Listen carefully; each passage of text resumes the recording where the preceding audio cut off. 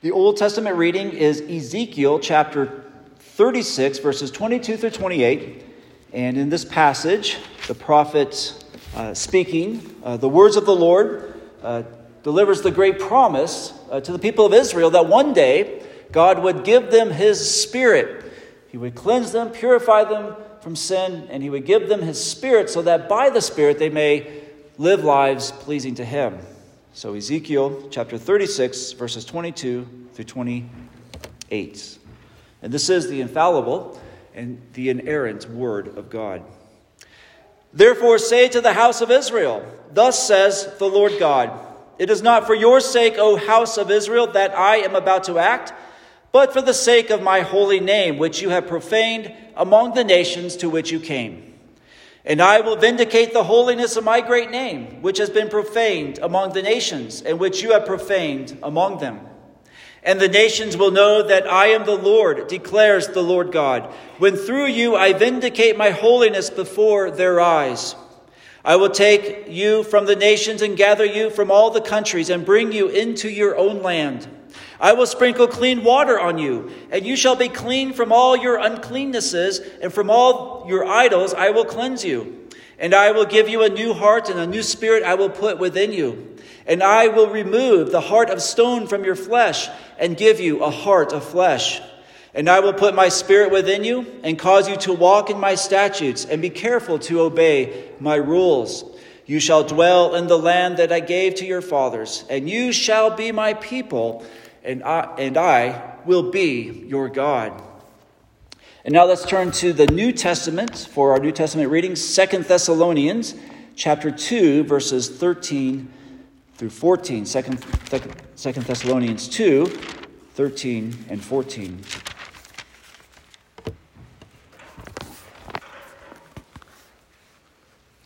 We live after the coming of Christ and after the pouring out of the Holy Spirit. And so the promise that Ezekiel made to the people of Israel has been fulfilled in Christ and by his giving us his Spirit so that we are now sanctified by the Spirit.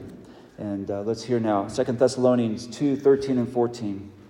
But we ought always to give thanks to God for you, brothers, beloved by the Lord, because God chose you as the firstfruits to be saved through sanctification by the Spirit and belief in the truth. To this he called you through our gospel so that you may obtain the glory of our Lord Jesus Christ. The grass withers, the flower fades, but the word of our God will stand forever. Today we are continuing our study of what is called the order of salvation. And just to repeat what I've said before at the beginning of every sermon, the order of salvation that consists of those gracious acts and works of God by which, by his Spirit, he applies to us personally the benefits of that redemption that Jesus Christ accomplished for us in his death and resurrection. And we've looked at calling, regeneration, faith and repentance, justification. Last week we considered adoption. And today our concern is sanctification. Primarily, sanctification is God's ongoing work in you as a Christian to make you more holy, to make you more righteous. To be sanctified is to grow in holiness as progressively you die to sin and you live to righteousness. And as a Christian, it is the Spirit of God who is at work in you to conform you more to the image of Christ so that you become more Christ-like in your thoughts, in your heart, in your speech, in your conduct. And so this is the main thing that sanctification refers to, that progressive work of the Spirit in us to make us more like Jesus, to grow in holiness. But the Scriptures teach us that there are really three dimensions to sanctification, one of which is that ongoing work of growing in holiness. The first dimension, though, of sanctification, or the first aspect of sanctification, is this, that as a Christian, you have been sanctified. There is a sense in which you are already sanctified. But secondly, as a Christian, and this is this ongoing sense, or this ongoing work of God, you are being sanctified.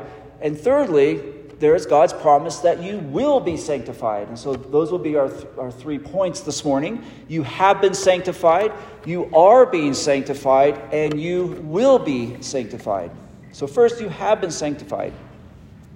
Now, when you think of someone that is described as a person who is sanctified, what comes to your mind? What comes to your mind is someone who has made tremendous progress by God's grace in growing in holiness. His life is one that reflects the righteousness, the holiness of the character of God. We say that person is sanctified.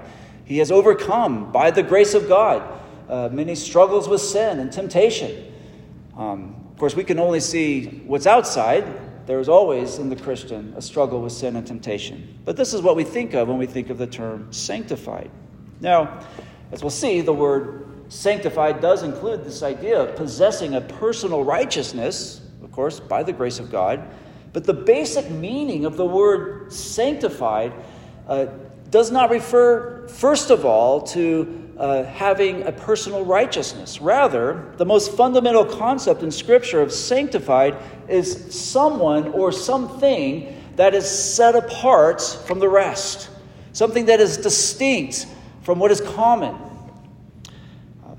It is a thing or a person that is set apart from a common life or a common usage and is consecrated to God.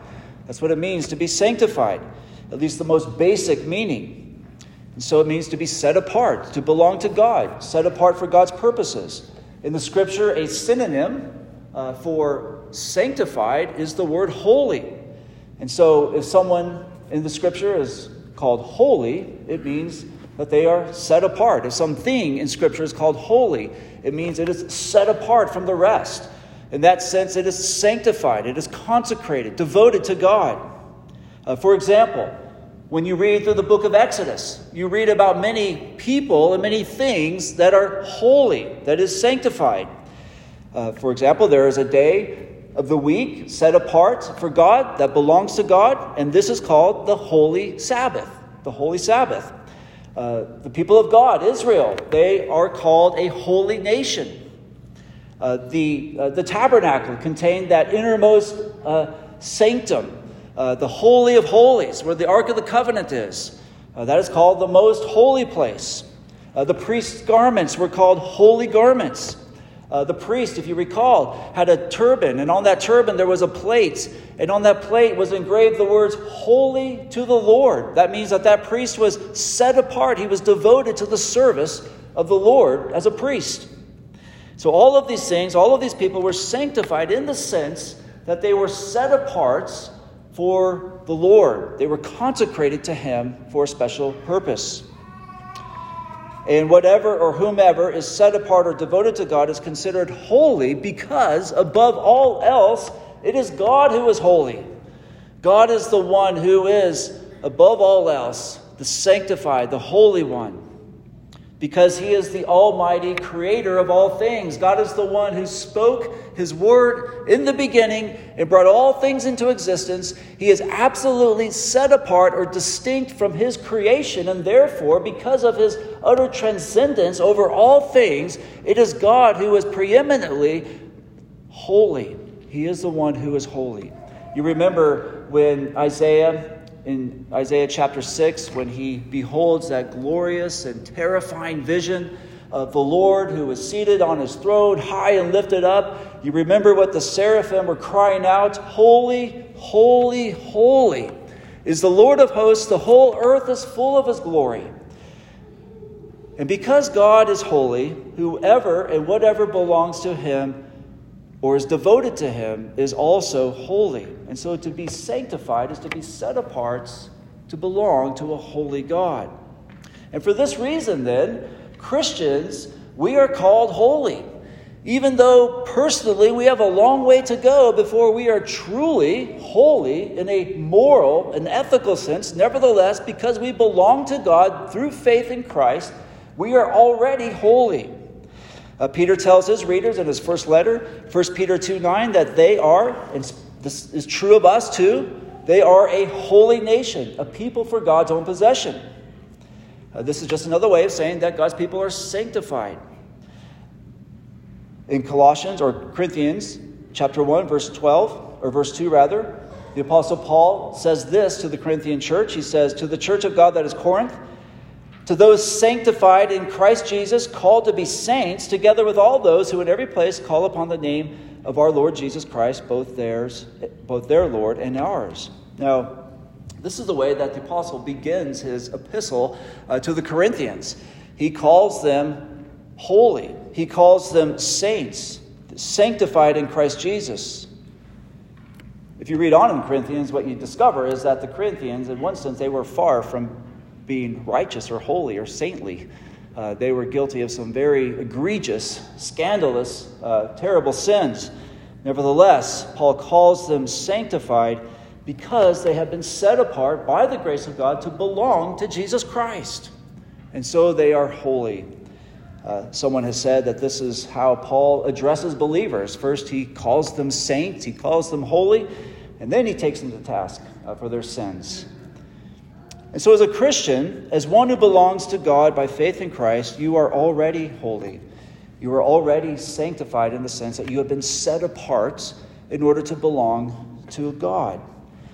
And this is a major reason why you and I, as Christians, that we ought to desire, we ought to pursue holiness with all that is within us. As a Christian, because this is who you are as a Christian. You have been saved by a holy Savior. You have been adopted by a holy God. You have been filled with the Holy Spirit. Your salvation is a salvation, a deliverance from sin, from all that is unholy and unrighteous. And so because you have been set apart to belong to God, and because God is holy, therefore you must pursue holiness and righteousness, because this is who you are in Jesus Christ.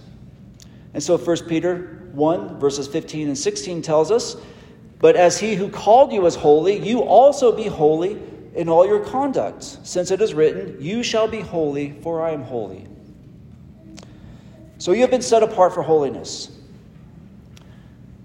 But, unless I'm mistaken, and I don't think I am, there isn't one of us here today who has achieved a perfect holiness.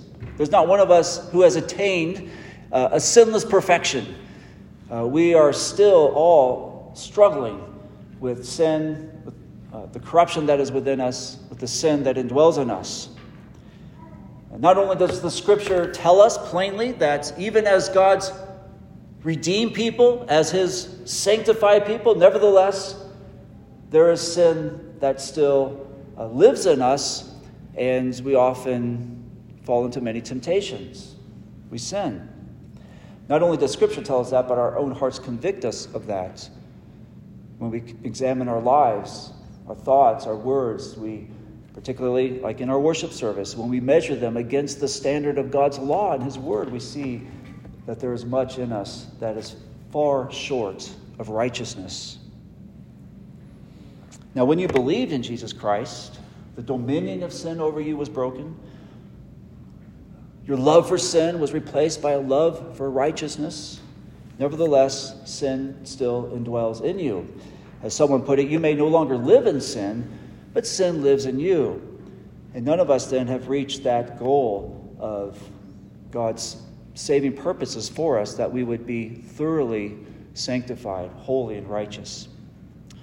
But the good news is that this is a work that God continues to do in us. This is the work that he is doing in us to make us more holy and righteous.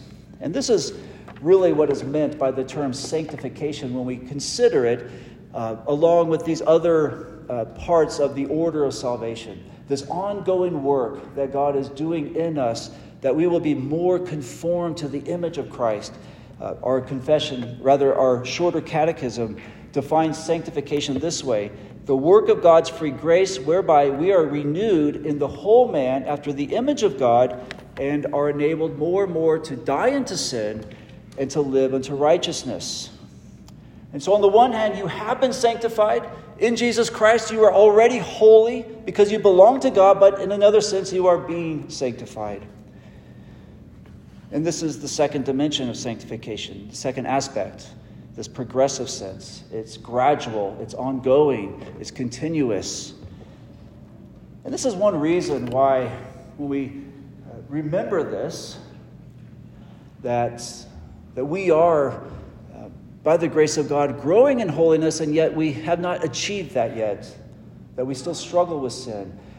Remembering this is one reason why you and I need to be as sympathetic, as understanding, as gentle as we can be with the failures and the sins of others. Now, this is not to say that there is not a biblical mandate for us to deal with sin. Sometimes we must confront others. We can't always overlook sin. Sometimes we must acknowledge it, confess it, or ask others to recognize it. Nevertheless, even when we do that, we must keep in mind that we are all a work in progress. We are all prone to fail. We are all sinners, and we sin. And your brothers and sisters in Christ will let you down. Your brothers and sisters in Christ will sin against you, and you will do the same against them. None of us have arrived. We are all growing in grace, and we all have a long way to go. It's almost baseball season, so I have to include a baseball illustration. But if you've ever been to a Little League baseball game, what happens, like when you're watching 7-year-olds or 8-year-olds play baseball, what happens if one of them drops the ball, or the ball goes right between his legs or whatever? Does everybody stand up and boo the kid? No, of course not. They recognize that he has a long way to go. He hasn't reached maturity yet. He's not going to catch all the balls. In fact, whenever a kid does catch a ball, everybody cheers wildly, like he's hit a grand slam. It's because we recognize that these kids are works in progress. And it's the same with us in our sin and our sanctification. And so it's a call then for us to extend that sympathy and understanding to one another, that yes, we sin against one another, and that must be dealt with, but we must be ready to forgive, recognizing that we too are prone to fail and to sin. So God is always working in us to sanctify us, and it is the Holy Spirit who carries out that work in us. It is by the Spirit that we are being sanctified. This was what the Old Testament prophet Ezekiel declared to his people in this passage that we read from Ezekiel 36. He said that God would give them his Spirit. He would give his people the Spirit that they might walk in his statutes and obey his rules. And then we saw in 2 Thessalonians 2:13 that this work of sanctification, this is done by the Spirit of Christ in us, 2 Thessalonians 2:13, because God chose you as the first fruits to be saved through sanctification by the Spirit and belief in the truth. And of course in Galatians chapter 5, when Paul describes those marks of a Christian, love, joy, peace, and all of those virtues, if we can call it that, or Christ-like qualities. These are the fruit of the Spirit. And so it is the Spirit of God, the Spirit of Christ at work in you to sanctify you. And because sanctification is the work of the Holy Spirit, therefore it is a work of God's grace. It is a work of God's grace. You are being sanctified by the power of the Spirit in you. And that grace is yours, and the Spirit abides in you as you hold fast to the Lord Jesus Christ by faith. And so just like everything in our salvation, like all things in our salvation, this blessing of sanctification, this is not dependent upon your own will, your own strength, your own persistence, but it depends upon the grace of God. That grace of God that is yours by faith in Jesus Christ, as the Spirit of Christ abides in you and works in you. In Galatians chapter 3, verses 2 through 3, the Apostle Paul asked the Galatians, he said, "Let me ask you only this. Did you receive the Spirit by works of the law or by hearing with faith? Are you so foolish? Having begun by the Spirit, are you now being perfected by the flesh?" And the answer, of course, is no. We did not begin by the flesh, by the works of the flesh. We did not begin by our own works. We began the Christian life by the grace of God, by the Spirit of Christ, as we look to Jesus by faith, and we are not perfected by the flesh. We are not perfected by our works, but by the work of the Spirit within us. Jesus said, another way to look at it, Jesus said that he is the true vine and we are his branches. Just as a branch cannot bear any fruit if it is not attached to the life-giving vine, so as branches we can bear no fruit of holiness, no fruit of sanctification, unless we are abiding in the vine who is Christ. And so it is as you abide in Christ by faith, leaning upon him, that the Spirit of Christ abides in you to carry out this work of sanctification. Again, it is all of grace. If we knew who the most sanctified person in the world is, of course, we don't know who that is, but even if we knew, the first thing that he would tell us is, whatever good there is in me, whatever good that I have done, I give all the credit and the glory to God. You would recognize it's all of God.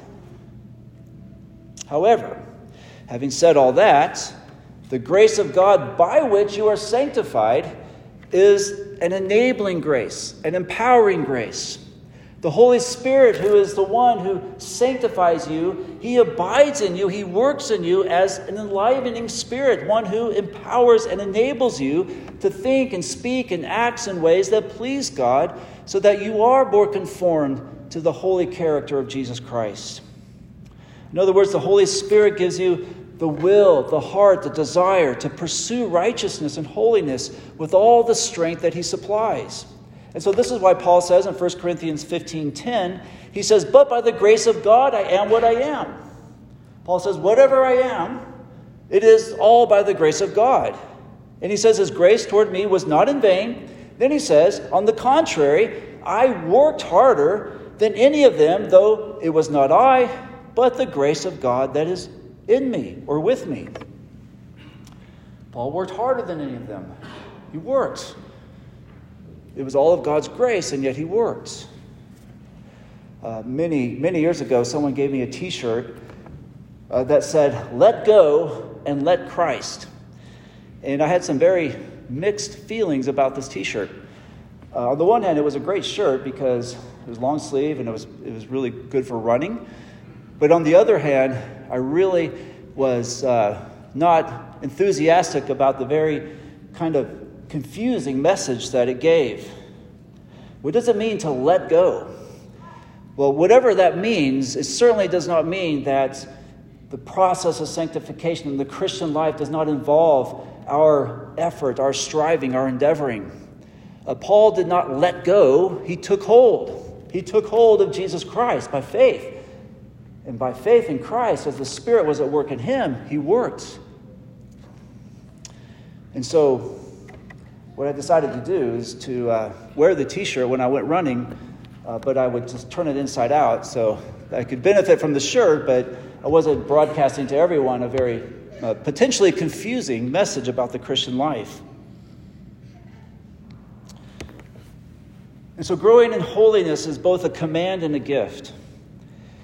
It's a command and a gift, sanctification. It's a gift because it is the Holy Spirit whom God gives you, who works in you. And yet it's a command because you are to engage your whole being in pursuing righteousness and holiness.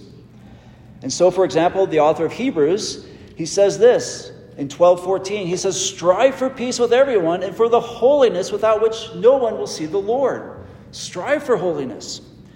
2 Corinthians 7:1, since we have these promises, beloved, let us cleanse ourselves from every defilement of body and spirit, bringing holiness to completion in the fear of God. And so we are commanded to pursue holiness.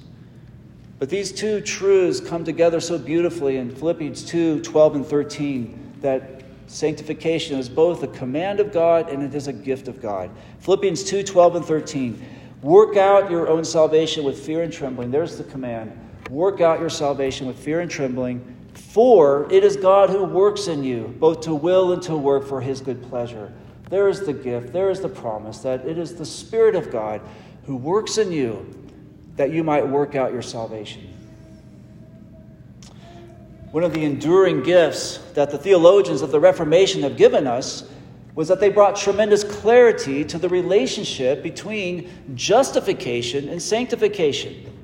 And so in their teaching, the Reformers showed us how justification from their teaching, from the Scriptures, they showed us how justification is God's once-for-all gracious act by which He forgives all our sins and He declares us righteous. He gives us everlasting life on the basis of the perfect obedience of Jesus Christ. That is justification. And then they showed us from the Scripture how sanctification is God's gradual work in making us more righteous in our thoughts, words, and conduct. And so they showed us that justification and sanctification, they always go together, and yet they are distinct. They are not the same thing. Sanctification follows justification. And that was absolutely crucial because before the Reformation, according to the teaching of the Roman Catholic Church, you could have no real assurance as a Christian that you were actually right before God, that you were in a right standing with God, that your sins were forgiven, that He has accepted you. You could have no real assurance of that because justification could only come at the end of the process of God sanctifying you. What that meant was you had to achieve a certain level of personal holiness and righteousness before you could hope that you were justified, made right before God. And so you can imagine, especially if you had a tender conscience like Martin Luther did, you could imagine how much you would struggle with any kind of sense of assurance that things were right between you and God, because you would always be wondering, have I been good enough for God? Have I been sanctified enough in order to be right with God? Have I lived righteously enough for His acceptance? Am I really saved? Are my sins really forgiven? I don't know. But the Reformers declared the glorious truth that at the moment you put your faith in Jesus Christ, at the moment you come to Christ and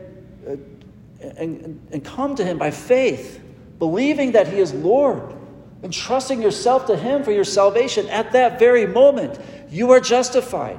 You are right with God. Your sins are forgiven. You are a son of God, a daughter of God. You are given eternal life. You are placed in heaven as secure forever. At that very moment, even though at that moment there may be much sin still in you. And then, as one who has been forgiven, justified, adopted, then God begins His work of sanctifying you. Then you begin to grow in holiness. Then you begin to be more conformed to the image of Christ. And this makes a world of difference in the Christian life, because no longer then are we seeking to please God or no longer are we seeking to do what God commands us to do in order to gain His acceptance, in order to be good enough, to be righteous enough for Him to love us, for Him to call us His own. But as those who have already been redeemed, as those who are justified and forgiven and loved by God in Jesus Christ, we serve Him out of a heart filled with gratitude for this grace. It makes a world of difference in the Christian life. It is the difference between knowing God as Father, knowing that you are loved by Him, knowing Christ as your Savior, and never really being sure whether you're right with God.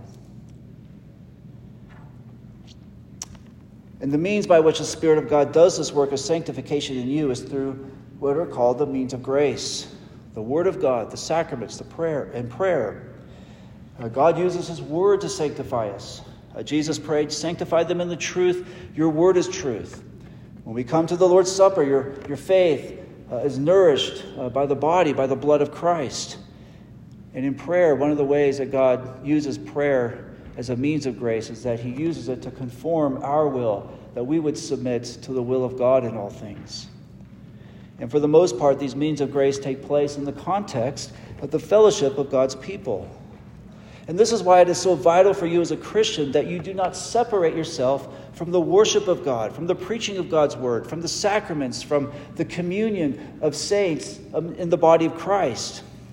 This is why it's so important to be actively involved in the body of Christ, in the church. It's not because God is sitting in heaven looking down on you, keeping this celestial scorecard of your church attendance, of how faithful you've been to go to church, but because these are the means, the gracious means, that God has given you to grow in holiness and righteousness.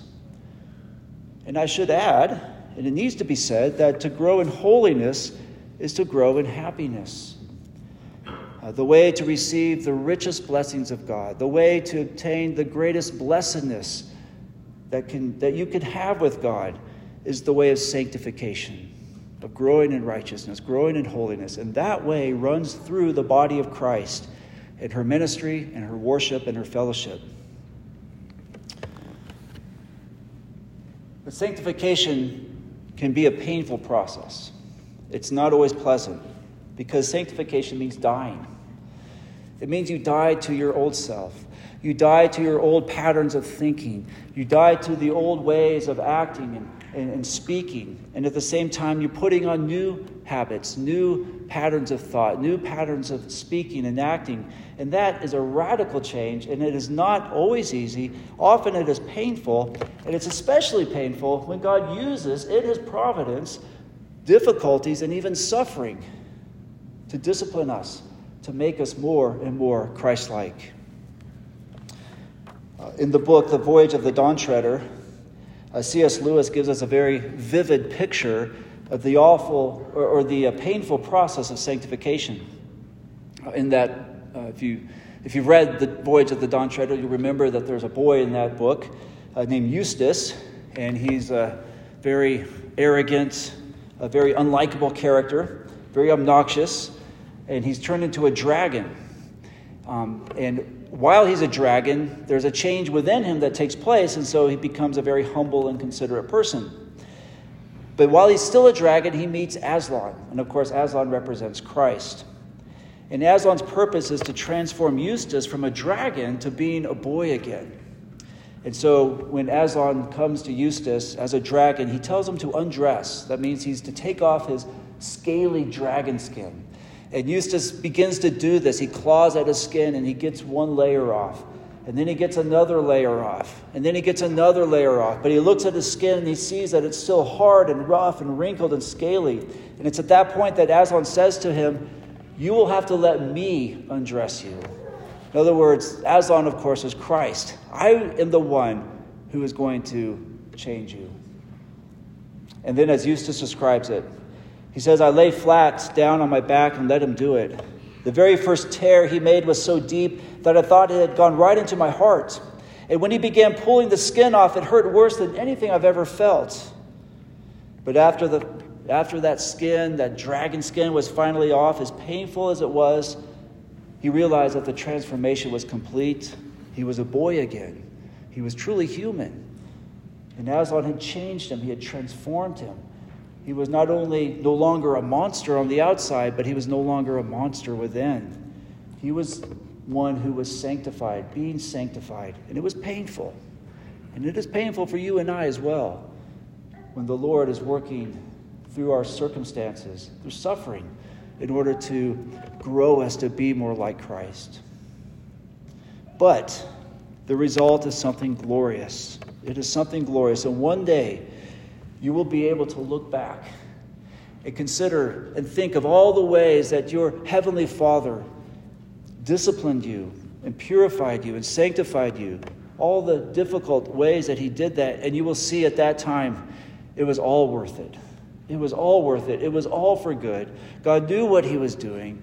He had a loving purpose for you in all the things that he brought you through in this life, because you will see that what he was doing was to make you what you will be at that day, one who is perfectly righteous, perfectly holy, without sin, reflecting the glory of Jesus Christ.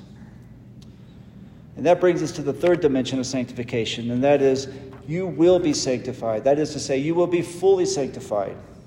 You will be complete and whole in righteousness, without sin.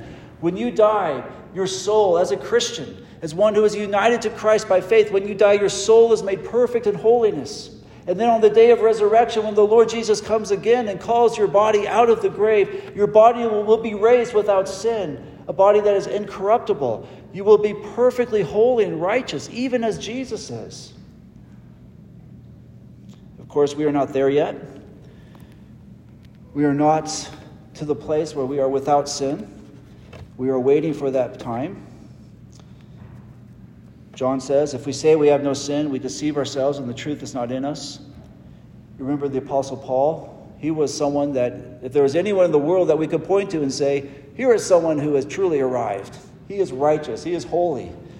The Apostle Paul spoke of himself, saying, in my members I see another law waging a war against the law of my mind and making me captive to the law of sin that dwells in my members. He struggled with sin. And that should be an encouragement to us, that if even this man, the Apostle Paul, daily struggled with sin, so we too, we're not alone in that struggle. But in the life to come, God will bring that good work to completion. You will be truly sinless. And you will not be sinless in the way that Adam and Eve were sinless. And in a sense you will be, but it will be better. Because Adam and Eve were sinless, and yet they were left to the possibility of sinning, which they did, of course. But in that day, you will be confirmed in righteousness forever. Another way to put this is that you will never, ever, ever, ever sin your way out of heaven, because it will be impossible for you to sin.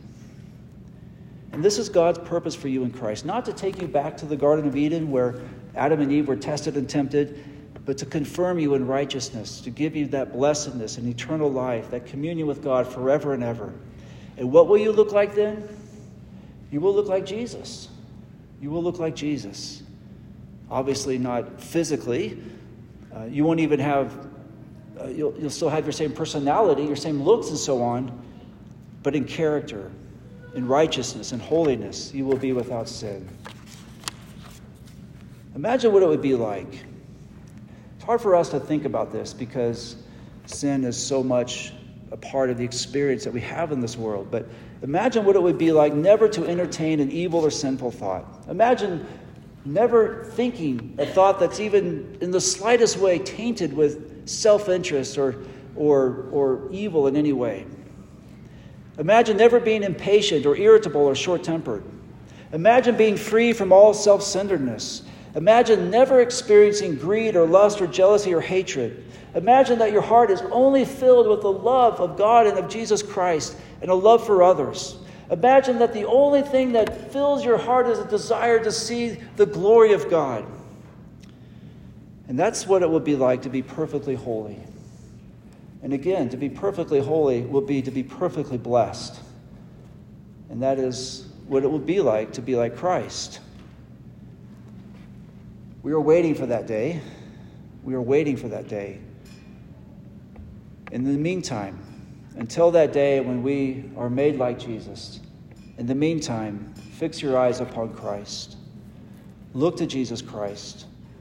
Behold the goodness, the love, the holiness of the Son of God, who came in the flesh in the person of Christ. Behold his grace to you, that he so loved you that he laid down his life for you, that he offered himself a sacrifice for your sin and guilt.